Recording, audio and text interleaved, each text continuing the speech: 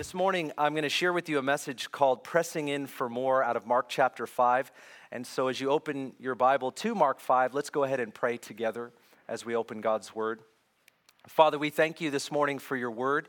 And Lord, we expect as we open the Word of God today that you would encourage us, that you would equip us, that you would inspire us, that you would instruct us. Lord, we need you and we need your Word. And we pray that, Lord, there would be power and grace accompanying your word as I share it. And I pray the things that I share, whatever is of you would stick, and whatever is of me, Lord, it would fade into the background. God, we pray that you would transform our hearts and our lives as a result of being together in your presence today. And so we look forward to what you will do and the testimonies as a result of it. In Jesus' mighty name, and God's people said, Amen. Amen. As I pray over our church, one of the things that I've shared with you before, and I want to remind you of today, is that I sense the Holy Spirit saying, I'm doing something special. And that does not mean that God has not done stuff in the past, or there haven't been seasons where he's poured out his Spirit. And there's been a lot that's happened in the past at Northwest Church that's been powerful and wonderful. And the more I meet with many of you, the more stories that I hear, and it stirs me up. I can remember this week alone, I've heard 3 people share with me about what God did when Pastor Steve and Mary first came, and there was just a stirring of the Lord that was happening. And when you know what it does when I hear those stories, it stirs me up to say, Lord, do it again and go even farther. Let's honor the past by going even farther than we've gone before. And I sense that the Lord is doing something special in that right now, I believe he's pouring out a hunger for him, a hunger for his presence, a hunger for his power, a hunger for his word, a hunger for prayer, a hunger for his mission, a hunger for evangelism, to see Jesus glorified in and through each one of us. This is what I sense the Lord is doing, that there's a fresh hunger that's coming upon his people today. And I don't think it's just Northwest Church. I think it's happening all over the region and all over the world. But I want to be in and I want to be involved in what the Lord is doing. And I was thinking a lot about hunger. When you have like a physical hunger pain, you know, your stomach is empty. This is why you're hungry, obviously. And so the lining of your stomach wall will somewhat become irritated. One will touch the other side and send a signal to your brain, I'm hungry. We're empty down here. Feed me. And obviously what that hunger will do and that hunger pain will do is it will send you to action. You're probably like me. I'll head into the kitchen. I might walk up to the refrigerator. I might open said refrigerator and see what's going down. I might make my way to the pantry, but you know what hunger pain will do is it'll drive you to action to get something to eat, to feed yourself. When the Lord wants to do something powerful, when he's getting ready to do something, he usually precedes that by a hunger in his people. He will pour out a hunger because it will provoke us to act. It will provoke us to pray. It will provoke us to respond so that we can be aware, we can be alert, we can be alive to what the Lord is doing. And I believe he actually is pouring out a hunger. Hunger says you need something. Hunger says that you need more. Hunger says that emptiness is not a bad thing when we know that it can be filled. Blessed are those who hunger and thirst for righteousness, for they shall be filled. There's a hunger and a thirst for righteousness, and we will be filled. You know, Matthew chapter 5, the Sermon on the Mount, there's the first beatitude, and it says, blessed are the poor in spirit. You've read this, of course. Blessed are the poor in spirit, for theirs is the kingdom of heaven. There's another translation that actually says, blessed are those who know their need. The poor in spirit, blessed are those who know their need. And I think sometimes what can happen to us as we follow Jesus, as we walk with Jesus, is we can forget how much we need him. We can lose track of what it is that he wants to do and how far he wants to go. He wants everything. You know, God is so relentless after all of our heart. If he has 50%, I'm guaranteeing you today, he is coming after the rest of that 50. He wants every bit of it. He wants us to push all the chips to the center of the table. He wants all of us to be all in 100%. And so he is relentlessly pursuing us, and he'll just pour out a hunger so that we might know that we actually need more of him than we currently have right now. I think sometimes we can get curious about God. We can hear the testimonies of the Lord, and we're curious. We're like, oh, that's interesting, you know, that Jesus would do that. That's really interesting. But curiosity will not take us where hunger will. Hunger will take us where curiosity will not go. Hunger. We need a hunger from the Lord. Curiosity will keep us in our seat, but hunger will get us to our feet.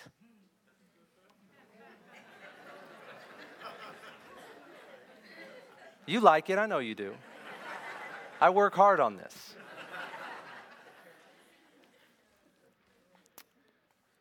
I'm sorry, my personality's a little goofy once in a while. I don't know if I should apologize for that because I'm pretty sure all of you are too. I would love to follow you all home. The one thing we must be in church is authentic. You know, you don't want me to be just a professional minister. You want me to be who I am and where I am. That's what you want. That's what we all want. When my kids were younger, I've talked to you about how you tuck your kids in, and we would try to aggressively tuck them in. You know, it's not legal, but you want to do it. You know. But we would tuck our kids in, and Bridget and I would typically go downstairs and have adult conversation with friends and have them over late at night because that was the only time we could have really quiet time. Now you just give them an iPad, and it's probably not the right thing to do, but they just go in the other room. 1 hour of media a day, that's if they do their homework and if they're perfect. All right. We have protocols, people, all right? Good parents. Well, we would tuck the kids in. We go downstairs for some adult conversation. And kids are curious, right? I think I'm curious too, but kids are really curious because they don't want to miss anything. That's why they'll try to see what their Christmas presents are. Like shake them and do all that. I don't even care anymore. I'm like, did you give me a Christmas present? I don't even care. But kids, they're like, I want to know. They want to know everything. And so they get this scent like, oh, they're going to be talking about something that's important to me, something I want to know about. And so you'll hear the door open upstairs even after you tuck them in. It'd be like we don't hear it. And if you're smart as parents, you'll play into it. And you'll start talking about something crazy where that said child will come halfway down the stairs, and we had a banister that would hide them so they could sit right there halfway down the stairs, and we'd talk crazy, and they'd reveal themselves. Hey, that's not fair. We just do it just because we're good parents. We would just say some stuff that would affect them. It was wonderful. It was a blessing. It's really powerful. You laugh because you understand, you know. But no, they'd come downstairs. They'd only come halfway because they wanted to hide the fact that they were trying to listen in because they're curious, right? And you know, the thing about curiosity is that it'll only bring you halfway. Curiosity will not bring you all the way. And in fact, what I want to say to you this morning as we look at this passage in Mark chapter 5 is if God hasn't done this for you yet, we need to ask him for a fresh hunger. That hunger will take us where curiosity will not go. When you hear the testimonies of the Lord in your life, does it make you hungry for Jesus to move in your heart? Or is it like, no? See, there's something about, when we talk about revival, that's where we can target what God wants to do right there. If we're just sitting back chilling and it's casual and we hear the testimony of God's power being poured out, God touching hearts and lives, when we hear that and we just sit back and we're just chilling, it's not that big of a deal. God wants to bring revival to us right then and right there. He wants to do something fresh in our lives. He wants to say to us, I am alive. I am alive and well, and I am moving. I'm the same yesterday, today, and forever. And when we hear a testimony, he's wanting us to draw in and not sit back. And so when we read this passage, what I want to encourage us to do is read it like we're pressed forward. Read it like we're expectant, not just to learn something that has happened, but to be excited about what God is yet to do in and through our own lives. We want to press in for more. When God gives a hunger, he calls us to press in. We don't just live with the hunger and be there. We're called to press in to receive. And that's what I think we're going to discover in Mark chapter 5, verse 21 through 34. It'll be on the screen, and I'm going to go ahead and read it. And this is verse 21. When Jesus had crossed over again in the boat to the other side, this is the Sea of Galilee, a large crowd gathered around him, and so he stayed by the seashore. One of the synagogue officials named Jairus came up, and on seeing him, he fell at his feet, and he implored him earnestly. And the word implore means he begged him. He begged him earnestly, saying, my little daughter is at the point of death. There's another gospel account that records she's already dead. So she's either dead or almost dead. And I want you to get that picture into your mind because the details here really do matter. My little daughter is at the point of death. Please come and lay your hands on her so that she will get well and live." And he went off with him. And a large crowd was following him and pressing in on him. A woman who had a hemorrhage for 12 years and had endured much at the hands of many physicians and had spent all that she had and was not helped at all, but had rather grown worse. After hearing about Jesus, after hearing the testimonies and the reports of what Jesus had been doing, she came up in the crowd behind him and touched his cloak. For she thought, "If I just touch his garments, I will get well." Immediately the flow of her blood was dried up, and she felt in her body that she was healed of her affliction. Immediately Jesus, perceiving in himself that power proceeding from him had gone forth, he turned around in the crowd and said, "Who touched my garments?" And his disciples said to him, "You see the crowd pressing in on you, and you say, 'Who touched me?' We can't know." And he looked around to see the woman who had done this, but the woman, fearing and trembling, aware of what had happened to her, came and fell down before him and told him the whole truth. And he said to her, "Daughter, your faith has made you well. Go in peace and be healed of your affliction." Prior to this moment, Jesus had been traveling all over with his disciples, proclaiming the kingdom of God, performing many miracles, signs, wonders, healings, deliverances of all kinds. Jesus had been doing Jesus stuff. And we must be reminded that Israel had not seen a miracle worker like this since the days of some of their prophets. We're talking about Elisha. They had heard about these stories, but they had not encountered a miracle worker like this. So you can imagine the buzz, the stir, the testimonies. They were going from city to city and from town to town. And that's without the news, and that's without social media. The word was spreading about Jesus. And Mark chapter 5 opens with a story where Jesus and his disciples had crossed the Sea of Galilee, and they landed in a region of the Gerasenes, and there they encounter a man that is so demonized that he lives among the tombs. You might remember the story of the demoniac who names himself as Legion. Jesus encounters this man and confronts the spirits in him, and he says, "What is your name?" And the spirits say, "We are Legion." And maybe you've heard this before, but the word legion can refer to 6,000 Roman soldiers, like a cohort of Roman soldiers. And it can also just refer to a great many. But either way, there are many spirits in this man. Jesus confronts this demonized man, and the spirits in him beg him to send them into the pigs that were right over on the side here. Send us into the pigs, which is kind of a weird story. I've heard a lot of allegory about pigs being unclean and all that. We don't really know. We just know that the demons beg Jesus to send them into the pigs, and so he permits them, go. So however this looked, all these spirits, all these demons go into the pigs, and the pigs just rush down the hill and drown themselves into the Sea of Galilee. Now, those that own the pigs were not happy about this, because economically speaking, this was not a good day for them. They lost a lot having this happen. And so they're looking at Jesus, and they're looking at the man sitting there, and he's in his right mind, and the Bible even says he's fully clothed, which was a good Wednesday for this man, apparently. But something miraculous, something powerful had just happened in their midst, but they couldn't think beyond the finances. And so it says that they implored him to leave their region. Notice also in Mark chapter 6 where Jesus comes to Nazareth. He's in his hometown. In fact, I believe that's probably where he landed here when he gets back into the boat and goes to the other side. He goes from one side to the other. I can't imagine the disciples going, "Oh, we got to get in the boat again." The boys always had these types of things to say. But in Mark chapter 6, he comes to Nazareth where he was raised. And it says that they can't get past who he was naturally, right? And that's where Jesus says a prophet is without honor in his own home. And the Bible records he could not do any miracles there except heal a few sick people. Now it does say that he would go and teach in their synagogues, but he couldn't perform miracles. Jesus Christ was hindered from releasing power in a community because of how they saw him and they didn't want him. That's something to note. Where Jesus was desired, where Jesus was wanted, where Jesus was pursued, that in that place, power was released.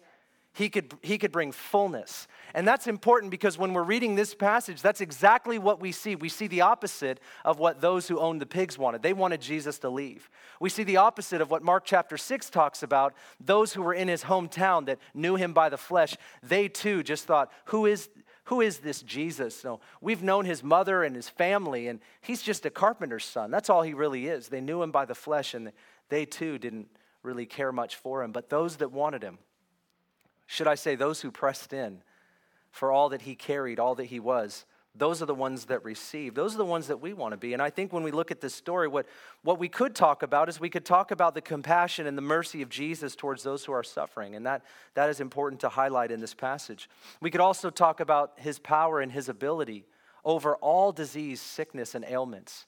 He has power over everything. When we sing the name of Jesus, let's be reminded of that. He really does have power over everything. If we haven't experienced that initially, we can eventually. And this is why we press in. We're reminded of these individuals in this story of what pressing in looks like. And so what I want to do is share with you a few points. And I want to share them as an observation of those that pressed into Jesus, but also as somewhat of a declaration for our own lives that we too must press in the way that we read they did. And so number one, we press in for an encounter with Jesus. What is it that we're supposed to do? We press in for an encounter with Jesus. When they came to the shore, Jesus is faced with the crowds, a synagogue official, and then in verse 25, we read about an unnamed woman who has been suffering with an illness for 12 years. In fact, the text tells all these details about her life and her experience in those 12 years because the scripture is trying to help us feel where she's at. It says that she had endured much at the hands of many physicians. We're talking about the kind of suffering that comes from many treatments. In some cases, many experimental treatments. And then it goes on to say that she spent all of her money. So she's suffering and she's struggling with this condition. But not only that, she also is broke. And so it just gets worse and worse and worse for her. In her desperation, she spends all that she has. She ends up worse. Her physical suffering, her financial hardship caused her to struggle a great deal. And I know that there are people in this room, those of you that are listening to me, and you've struggled for 12 years. You've struggled for 10 years. Chronic pain, ongoing chronic pain, can put you in a state of mind that you never thought you would be in. It can cause you to do things that you said you would never do. Chronic pain, those kinds of difficulties. But I just want to highlight something that she wasn't not only struggling financially, not only struggling physically, but she was also struggling internally. I read this morning even Leviticus chapter 15, and it talks about someone like her. And it's talking about the menstrual cycle, a woman that's been bleeding and she's considered unclean. Well, this woman is perpetually unclean because she's had this flow of blood for 12 years. And so you can imagine what she must be going through. She's to be quarantined. You're not even supposed to touch her bed, let alone her. And she's not to touch anyone because she's unclean. I bet you she had to lie about her condition. I'm sure that she's struggling with all kinds of shame because of what she's facing. When every time she goes to another doctor, she's exposing herself to the potential risk of everyone finding out what it is that she's struggling with. How do you go to the market?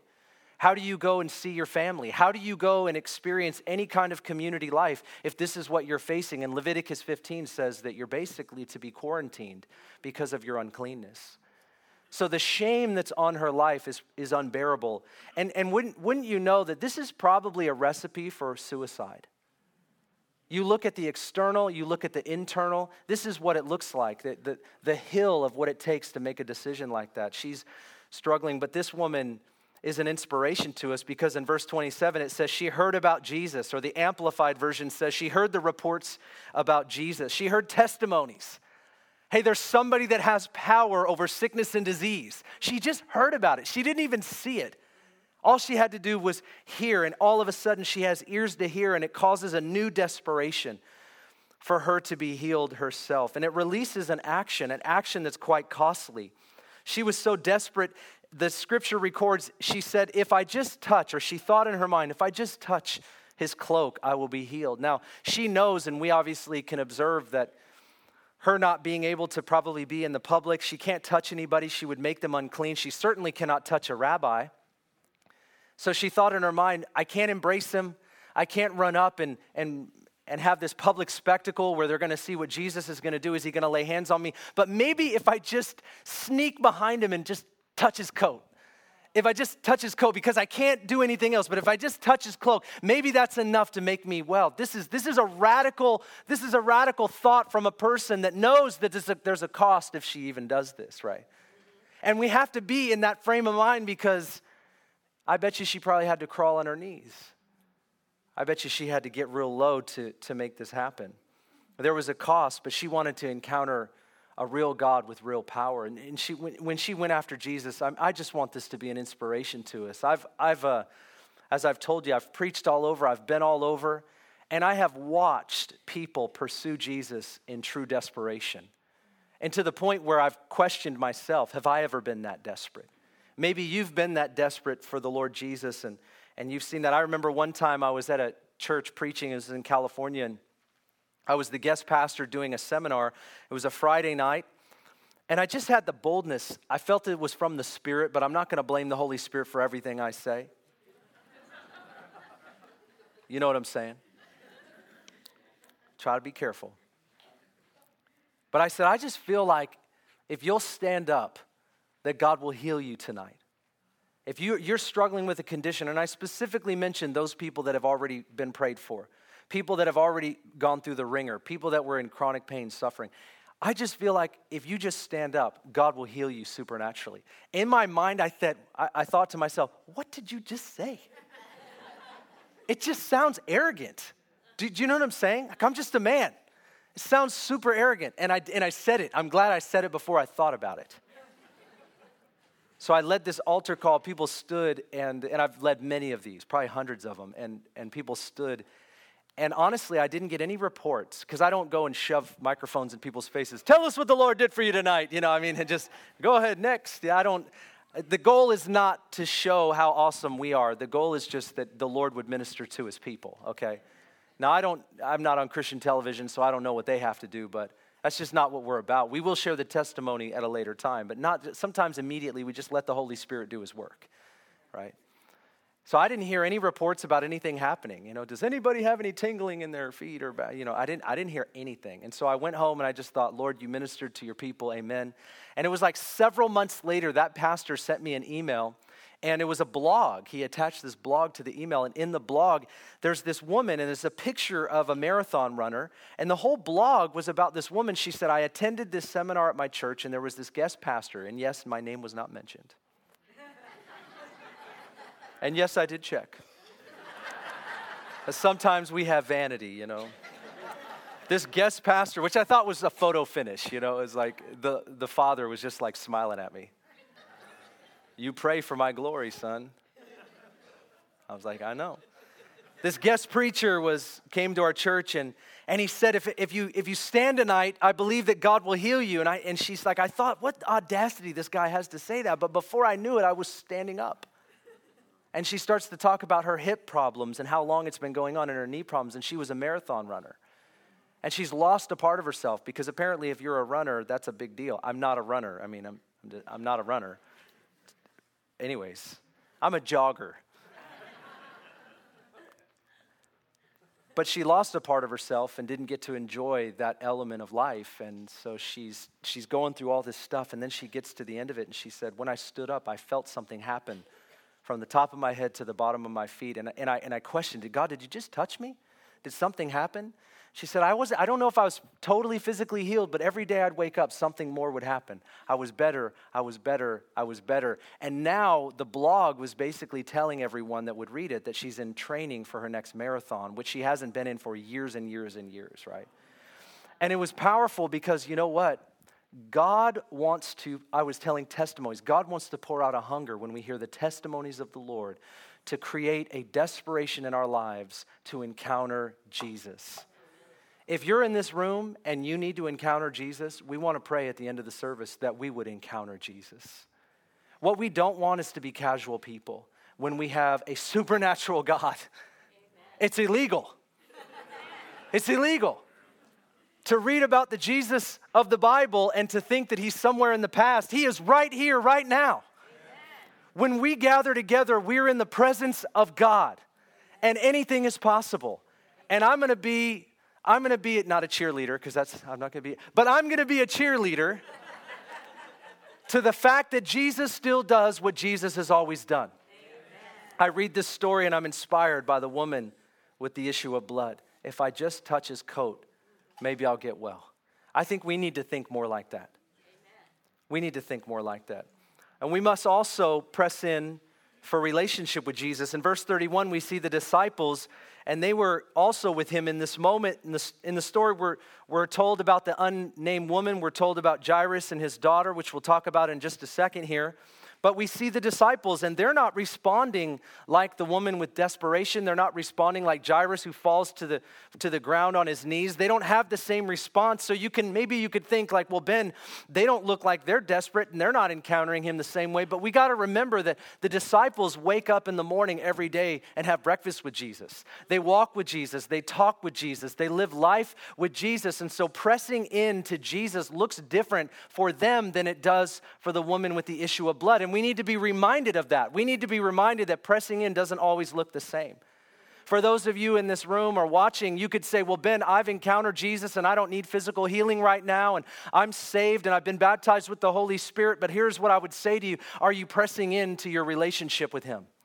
Are you pressing into your relationship with him? Well, how did the disciples do that? Well, they did that by asking him questions when they didn't understand something. They did that by wanting to do the same things that he did. They even asked him one time, why could we not cast out that demon? And you came down from the mountain and you were able to do it. Why couldn't we? And he says, oh, this one comes out by prayer and fasting. I can't imagine their response. The response to that, they went, oh, you mean not eat? No, I'm just joking. Yeah, sometimes we need to pray and fast. God, where are you? He's like, I'm right here. Press in for relationship. I've done a lot of conferences. I've done a lot of seminars. I've spoken all over. I've done all this stuff. And you know what I've noticed is that sometimes what happens to us is in our pursuit of another encounter, what we misunderstand and fail to realize is that he wants to have a perpetual encounter with us every day of our life. As we wake up in the morning and we are awake to Jesus Christ, that he is the most important appointment that we could ever have. Now listen, it's awesome to come to church and there's a purpose to worship God together, to hear the word, to be inspired, to be equipped, to share spiritual gifts. We need to do this, but this is not a substitute for our relationship with him every day of our life. We need the word of God. We're people that can read the word, understand the word, and apply the word of God. We're people that can pray, and we can have an audience of one. Even if nobody else will listen to us in our life, God hears our prayers. And we have this relationship that Jesus paid a price for. He died so that we could have right relationship with our Heavenly Father. And this is the joy of our life. But as I've done these conferences, I've realized sometimes people are coming and they're trying to live off someone else's anointing. They're trying to live off someone else's revelation. They're trying to live off someone else's relationship with God. And the Lord has broken that. There is no mediator between God and man except the one man, Jesus Christ. I'm not Moses. No one else is. We all get to walk up the mountain ourselves and hear from our Heavenly Father. Isn't that enough to make you smile this morning? Come on, a couple of you. Don't fight the feeling. God loves us. Jesus proved it. This is not a religious game of who's better than who. This is an opportunity to spend not only the rest of our life, but every day of our life with God. No shame, no guilt, no condemnation. We get to run boldly to the throne of grace and find help in our time of need. Every day of our life, press in for relationship with Jesus. We got to crack that Bible. We got to crack the Bible. We got to get into the Word. We got to press in prayer. And should I say, we need to also fast. We're seeking God. I would encourage you to fast. In fact, we're going to start the new year when it comes. You know the new year is coming. Watch out. Where to go? And we're going to start the year off right, fasting and prayer as a community. The third thing I want to say to you as we observe this text is we need to press in for others to encounter Jesus. Verse 22, the story opens with a man named Jairus. This is a man that fell at the feet of Jesus and begged him to come to his house and pray for the healing or the resurrection of his daughter. This is a synagogue official, and in this culture, a synagogue official does not drop to his knees. In fact, men don't usually drop to their knees unless they're asking a woman to marry them. I mean, what does it take, men, to fall to your knees? I don't really know, but I'll tell you this guy, it cost him to do what he did. Synagogue officials would not do this, especially because Jesus is a controversial rabbi, right? We understand that. So those that are in the same clique, those that are in the same company of Jairus, they probably would have highly discouraged him from doing this. They see him on the ground in front of Jesus. What are you doing? Get up. We haven't validated him. He's not one of us. In fact, we've been plotting his death. What are you doing, man? Get up. Jairus, what happened to Jairus? He was so consumed with the healing and the resurrection of his daughter, he lost track of who he was in terms of his status. He lost track and what place he was in the pecking order of the religious aspect of society. He just lost track of all that, didn't care, and went right to his knees. Would you come to my home, and will you pray for my daughter to be healed? See, what does it take to move our hearts, the compassion that it takes for other people, the love that it takes for other people? Now, I know that we do pray for our loved ones. If your loved one has cancer or sickness or illness, you'll go to prayer. But the Lord calls us to love our neighbors. The Lord calls us to love our city. The Lord calls us to love our coworkers. The Lord calls us to love our extended family. And you say, well, Ben, I don't know how to activate that kind of love. I'll tell you how to activate it. You pray for those that you love. And when you don't love somebody, you start to pray, and God will give you the love for them. We automatically pray for those that we love. We'll go to prayer because we feel helpless and we know that God will do something. But if you start praying for people that you lack love for, guess what God will do? He'll pour out love. He'll change our mind. He'll change our heart. And all of a sudden, we'll bounce up to those people when we see them. Hey, how you doing? And they're like, no, how you doing? Because we've been in the secret place, we've been contending for God to do something in their life. Isn't it amazing how the Lord will change our mindset? And I just want you to know that we need to be people that press in for others to encounter Jesus. He might have lost his reputation, but his daughter was more important. The word compassion means that we're moved from the inward parts. It's talking about action. And I believe that the Church of America needs to hear this word. We need to be moved with action. Now, some of us are, but I want to stir us even more. This isn't a guilt trip. This is an opportunity. This is an invitation that we get to live out our days contending for God to move in the lives of other people. What else could we spend our life on that would bring us more joy and satisfaction than to contend for the people in our life to encounter the same Jesus that we've encountered? You know, good news is meant to be spread, knowing that he's powerful, knowing that he's full of love, knowing that he's almighty. We carry this gospel, we carry this message, and we carry his power, and we carry it all the way to Niger. We carry it all the way to Africa. We carry it all the way to the Philippines. We carry it all the way to China, and the China carries it all the way back here. We are people that are bringing Jesus to people and people to Jesus, and we're contending like we see Jairus do. And I want to encourage you to contend for people. Now, I told this story last night, but I've shared with you before that I came to Christ at 19, and I was, drug addicted. I was full of pain and shame and anger and all that. And I won't go into it, but my testimony is I was radically converted at 19 years old, and then powerfully filled with the Holy Spirit. I didn't even know what that meant, but man, wow. You know what I'm saying? So I love the baptism with the Holy Spirit, knowing we need that. And this was my testimony. But before I came to Christ, I influenced a lot of people in the wrong way.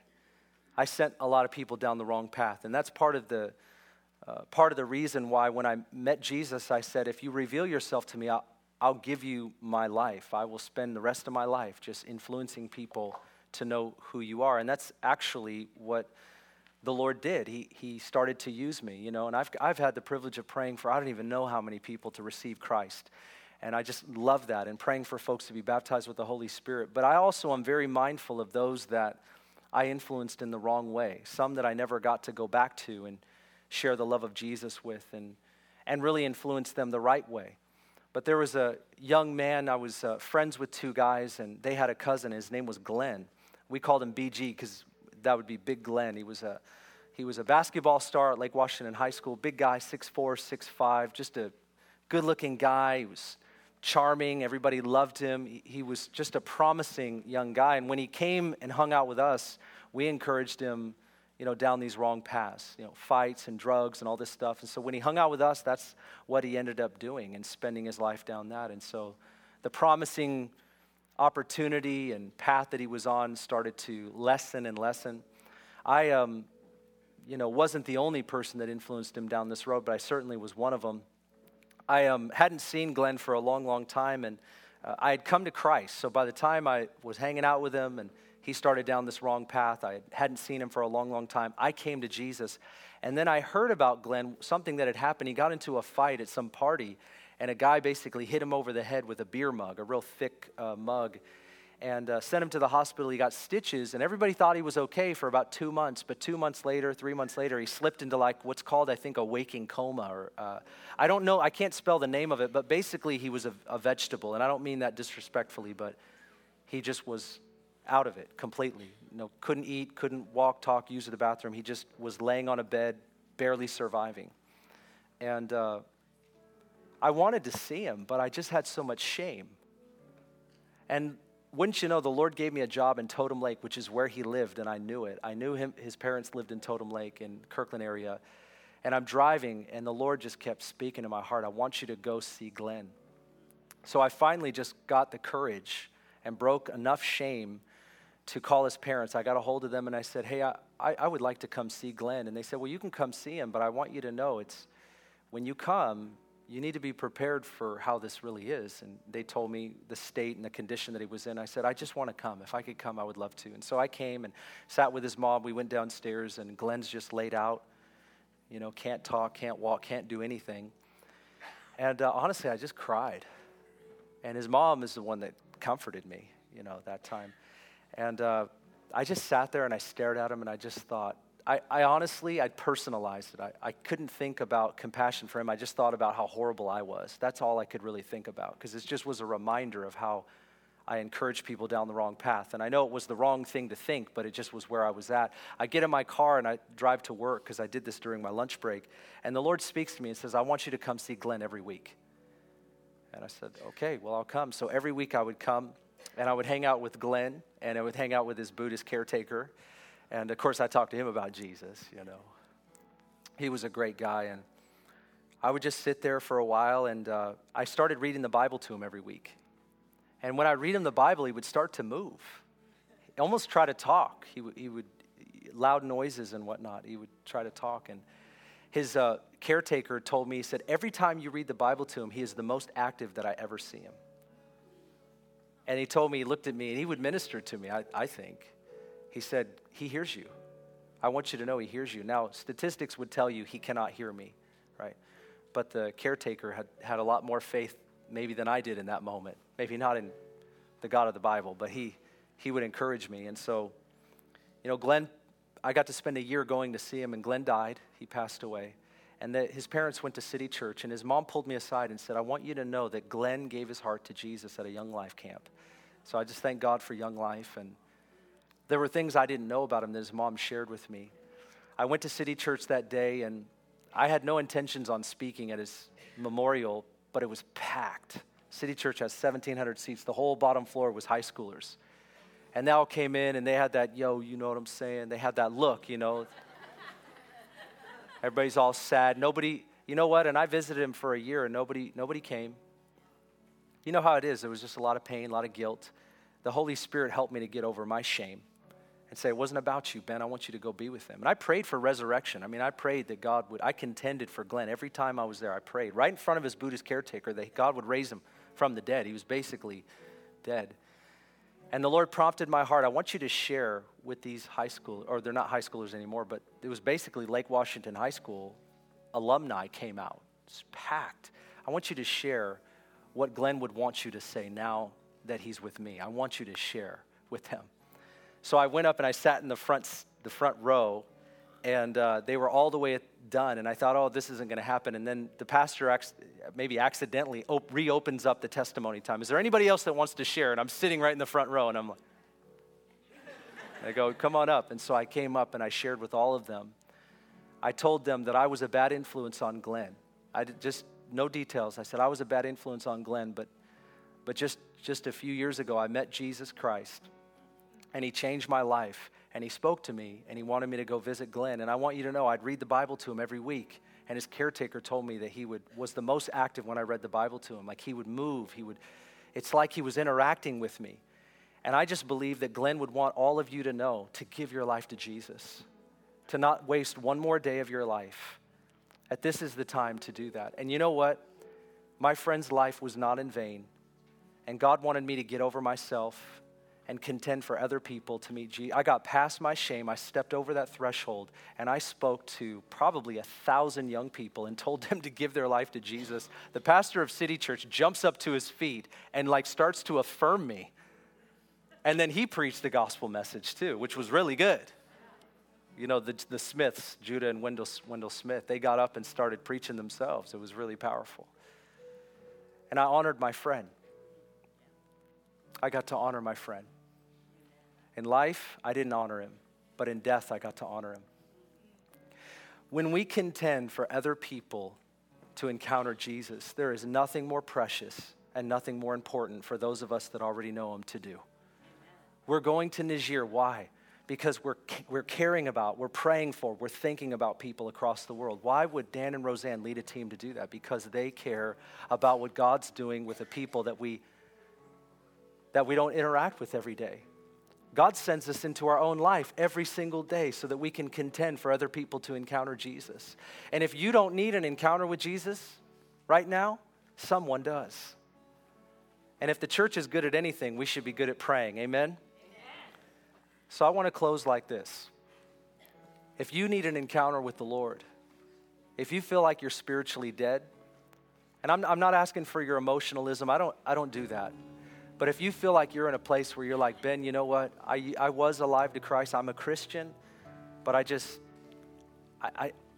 just stuck. I'm stuck, and I need the grace of God to move my foot, to get up out of my seat. Maybe you need physical healing. Maybe you need deliverance. Maybe you need to be baptized with the Holy Spirit, but you need a fresh hunger. It's not everybody in this room. Some of you, you're contending right now. You're meeting with Jesus every day, but there are some that I don't want you to leave today without God touching you. And so I'm just boldly asking you with all eyes open that if you would stand up because you know you need to encounter Jesus before you leave this room today, I'm asking you to stand up right now. And we're going to pray for the grace of God to touch you.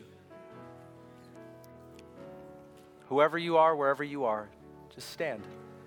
And I want you to believe with me today that as we pray this prayer, that you're going to encounter something of God in your heart and in your mind and in your life. We're not looking for magic, but what we're looking for is God to activate something in us. If that's you, just stand. And if you haven't and still you can. I don't want to manipulate. I just want to invite. Thank you, Lord. And we extend our hands out to the Lord this morning. Ask him right now. Don't wait for me to pray. Go ahead and ask the Lord for what you need. We're a family. Father, thank you this morning. We pray in Jesus' name that you're more powerful than anything that we're facing. Lord, you're more powerful than passivity or anything that maybe we're in a slump right now, and we need you to touch our hearts. We need you to touch our lives, and we just pray, God, knowing that you will, for you to move mightily. Pour out your Spirit upon all of us today. I pray especially for those that are standing right now. I pray that you would meet us in the courage and the faith just to stand, that was enough. Right now it was enough for you to see us and for you to respond to our faith. And I pray that we would hear that in our heart and we would experience it in our body. Those that need physical healing would right now. We pray that all over this place this morning that you would heal, that you would stretch forth your hands, lay your hands upon us and bring healing power this morning at Northwest Church, that we would bring testimony to Jesus Christ. We pray that the pages of the Bible would come alive in us this morning right now. I pray for deliverance. I pray that there would be a movement of holiness. I pray that the habits and the sins that are plaguing us, that they would break today, that they would break. Lord, we pray that you would replace thoughts with new thoughts right now. We ask that your power would sweep through this room and you would draw us to a new place. God, we admit we can't do it alone. We can't do it without you. We need you. Give us a hunger for your power, for your presence. We pray right now, God, move in a mighty way. Now just stay right there. We just stay. Thank you, Lord. We ask for you to show up in power. We don't just want to read about it. We want to experience it. Testimonies get us to our feet, but they're not enough. We need right here and right now a movement of the Holy Spirit. Send a Jesus people movement among us. We pray for it, God. sweep through, break callousness, give us ears to hear and eyes to see. We pray that we could hear your voice and that we would have the grace to obey you no matter what you tell us. Give us a fresh love for you, first love, Lord. We break off all other appetites. We want to be hungry for you. Release us of our appetites for the things of the world, lesser things. And we speak to them now. You are a lesser thing. You are a lesser thing. We pray that our mindset would make you the priority, God. Speak into our mind. Grant us repentance, Lord, not guilt and shame and condemnation, but bring us to our knees in a holy reverence and a love for you. We pray for it today, God. Thank you, Lord. Would the rest of you stand? And I'm not going to ask for a show of hands for this one. I'm not going to ask who's in. You're all in. You're all in for this. If you're in this room, if you're watching, every one of us, listen, let's make a commitment to contend for other people to encounter Jesus. Let that be one of the reasons that we walk and move and have our being, that it's in Him so that people could encounter Him. Let's do that this morning. Let's make a commitment to go beyond self and say we want other people to know Him, experience Him, love Him, and have what we have so they can say what we say. Let's pray into that this morning for a moment. Father, we thank you today.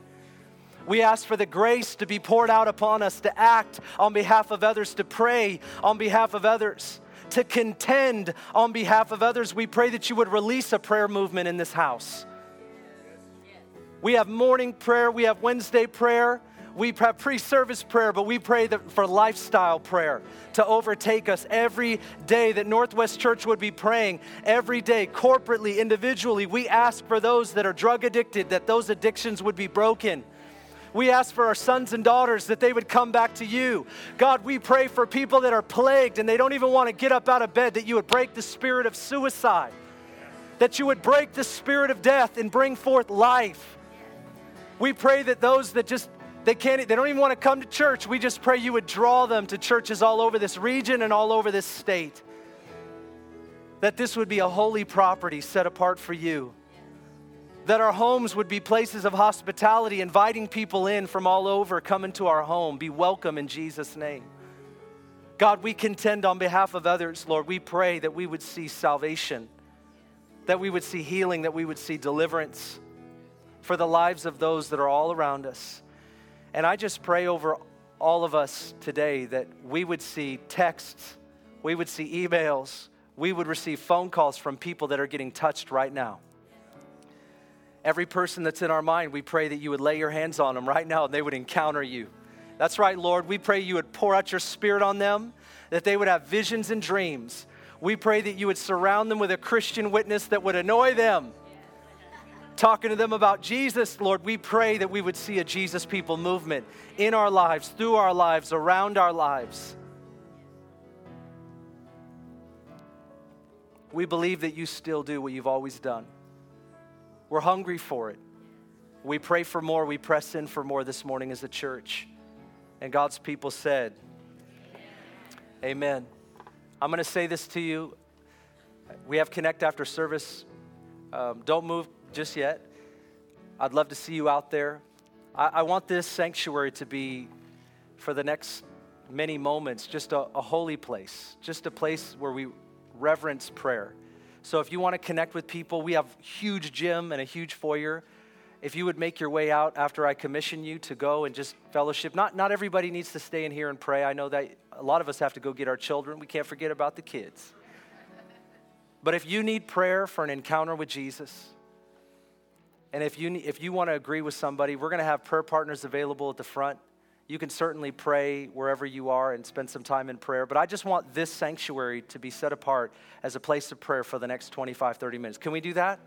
And if we want to connect, we do it out there. That's how I want to do that. I just want times of refreshing to come from the presence of the Lord. And I think we need to extend a place for prayer. And so we're going to do that. And if that's not you, it's okay. No shame, no guilt, no condemnation. Maybe you need to go talk to somebody. Maybe you need to go get something to eat. I understand that. I understand that. Let me commission you, though. As you go, be strengthened by God's word. Be filled with God's Spirit. be mindful of God's voice, be focused on his mission as we bring Jesus to people and people to Jesus. Amen.